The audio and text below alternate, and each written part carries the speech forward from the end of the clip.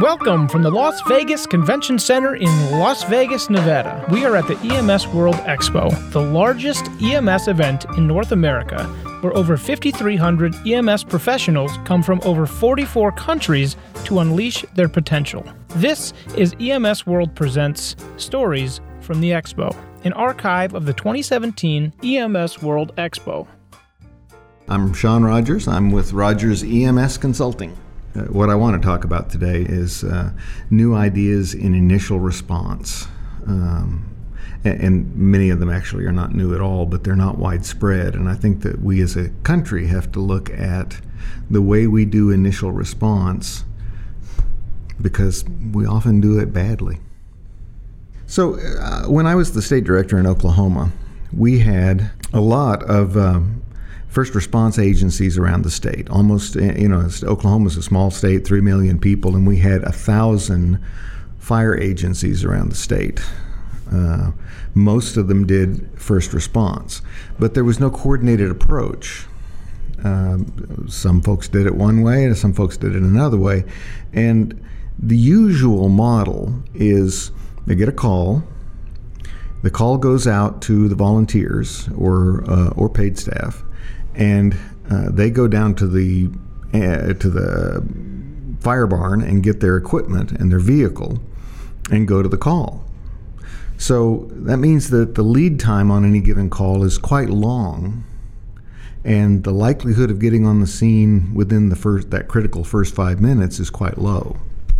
And I believe that we can do better, that we should be pushing out a model that suggests that someone in the community be the designated responder at any given time, so that in rural communities, and America has a lot of rural communities, little towns, 500, 1,000, 2,000, 5,000 people, they often have eager responders, but they have a model that goes back 100 years and is rooted in fire service and based on the premise that you need a lot of gear.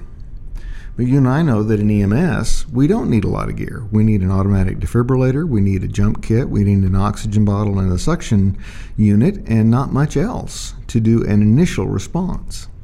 So if somebody's in VFib, or is having a baby, or has suffered a deliberate or inadvertent gunshot wound, they don't need for us to go down to the barn and get the truck. They need for us to come to their side. So my proposition is that we as a country look at pushing out a rapid response model where a designated responder in the community is activated, goes out to their car, and goes to the scene. Especially in small communities, that could make a really fast response possible. Most of the country does not have EMD. Now that's a loaded statement. Most of the country physically, geographically, does not have EMD. Most of the country population-wise has EMD because most people live in cities and most cities have EMD.